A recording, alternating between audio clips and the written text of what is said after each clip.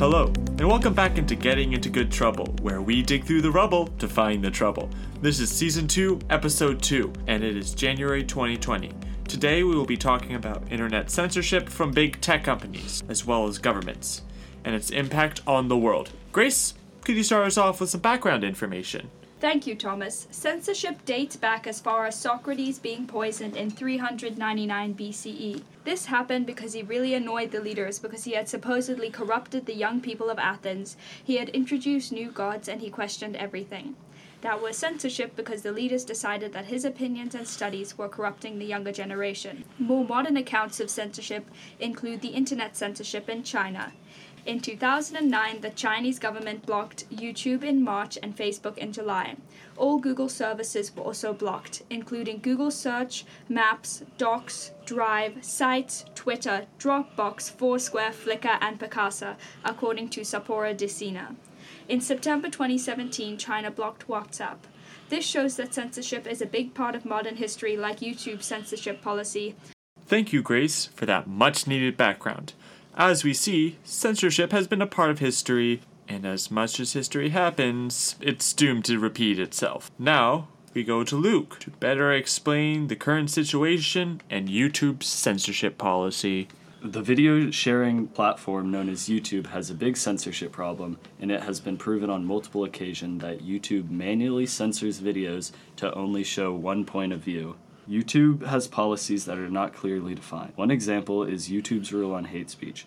It says hate speech is not allowed, but the only description it gives is that they will remove content promoting hatred towards other groups on the basis of gender identity and expression, race, religion, sex and gender, and or sexual orientation. The laws on hate speech vary depending on the country you are in. For example, hate speech is worth and can result in prison time for Canadian citizens, while in America you can say whatever you want as long as it doesn't tell someone to inflict violence. It is sometimes challenging to decipher what is hate speech and what is expression of opinion. There are times where people are canceled and taken down for sharing opinion that opposes the views that YouTube has. Also, one example of unfairness is that the group known as Antifa, they have protested many different things but have been known to plan and start fights and riots. Antifa have promoted violence against others and gotten thousands of views on YouTube, but their videos have not been taken down. While creator Steven Crowder, a right-leaning comedian, made a YouTube video using clips from these videos made by Antifa supporters, and his video was taken down for showing violence. This is just one example of unfair treatment on the bias of opinion and political opinion. This is a big deal because almost 2 billion people use YouTube every month, and if they only see one point of view due to censorship, then people's opinions will be shifted towards that if only one thought is whatever they hear. Finally, children who often use YouTube are much more susceptible to believing whatever they hear. If YouTube keeps children from learning more than one side of things, they will not have a freedom of opinion they deserve. No one company should have that much control over its users.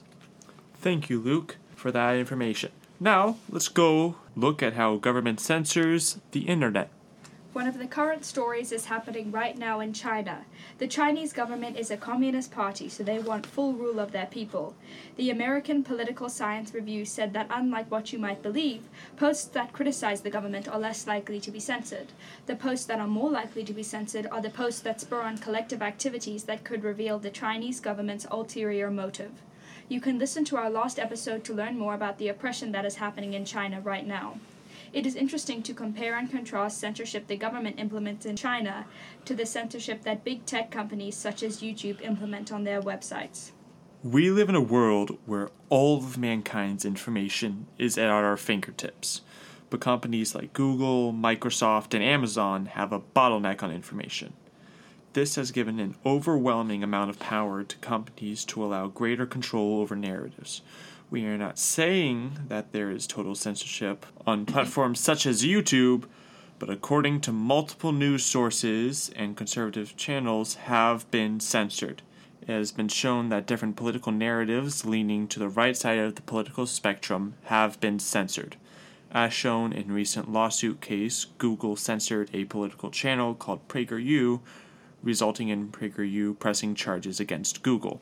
The reason for this is with Google and YouTube, it has vague service policies to allow greater control on what it gets to censor. This can be shown by looking at the service policy yourself. At the same time, there was an article leaked from Google called The Good Censor, shown by an article on US News, creators showing the censorship and turmoil in Google trying to figure out what it should censor and what it shouldn't. Finally, let's look at some politics of internet censorship. Take it away, Madison. Thanks, Thomas. The issue of censorship is a hot topic globally, even in democratic countries. An example of this is in the U.S. Many conservatives feel that their political views are being censored or marked as hate speech by big social media platforms. As Senator Ted Cruz said to Facebook CEO Mark Zuckerberg on Capitol Hill, "Mr. Zuckerberg, I will say there are a great many Americans who I think are deeply concerned that Facebook and other tech companies are engaged in a pervasive pattern of bias and political censorship." Zuckerberg responded by sharing similar concerns, saying that Silicon Valley is an extremely left-leaning place. Liberals don't believe that conservatives are being censored, but that this is merely a political stunt. All of this has sparked debate on whether or not it is legal to censor political opinions you don't agree with based on the First Amendment, the right to freedom of speech. A similar situation is happening in France. There has been a push by President Macron for the censorship of what the government deems fake news. This brings up the question of who gets to decide what news is fake, the government or the people? Is it within the government's rights as a democracy to censor what they deem harmful? While censorship in the West may not be as bad as it is in China, Western democracies are still struggling on whether or not censorship is a violation of their democratic ideals. Thanks, Madison, for that insightful look. I'm here with Hope and Kiefer to answer some of our questions on censorship. To start off, why do people block content to begin with? People block content to either suppress a story or to hide information. It is typically used in social media and or in politics. One example of this is the Chinese Communist Party and their goal of having complete control over their citizens. The government works on blocking any information having to do with their hidden motive, but not things that criticize the government, as Grace talked about earlier in the podcast. Thanks, Kiefer. Now, when does censorship become a problem? This becomes a problem when people start to use the censorship to their advantage. An example of this is if a person is stating an opinion in an expressive way and that opinion got censored purely because it went against the company's beliefs. This is a problem because then it takes away people's freedom of speech. It is hard to say exactly because the line between expression and oppression is very thin. Thanks, Hope, for that explanation. Do we think censorship is ethical? Kiefer? This is a hard question to answer because it depends on the point of view you are coming from. If you are coming from the point of view of a leader or a regulator, I believe that it is both ethical and non-ethical. I say this because there are times when people need to be guarded from information, and times that one needs to be informed on the topic. An example of this is schools. Schools regulate what students can and cannot look at on their computers. Schools believe by regulating their students' computers, it keeps them safe, but many people believe differently. Thanks, Kiefer. Finally, what are the biases in censorship? Google is supposedly blocking conservative reports and news outlets. Facebook has also been accused of doing the same.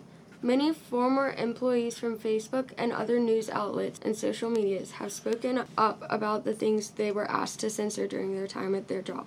This example shows that some of the employees at Google and Facebook are biased, meaning they vouch in favor of or against one thing, person, or group, usually in a way considered to be unfair. Okay, so when do we think censorship becomes necessary to when it becomes unnecessary and is abuse? Well, I think that censorship is necessary. I guess it depends on the age group. So, you wouldn't want, a child seeing, R-rated movies, so that's why there's, censorship on R-rated movies. But it becomes, unreasonable and unnecessary if it's, censoring things from, fully grown adults just so that they don't, go against your government, like China. I agree with Grace, especially if you're censoring someone's opinion in order to push your own political views. One thing about the YouTube censorship is that in order to make a YouTube channel or account, you have to be over 13.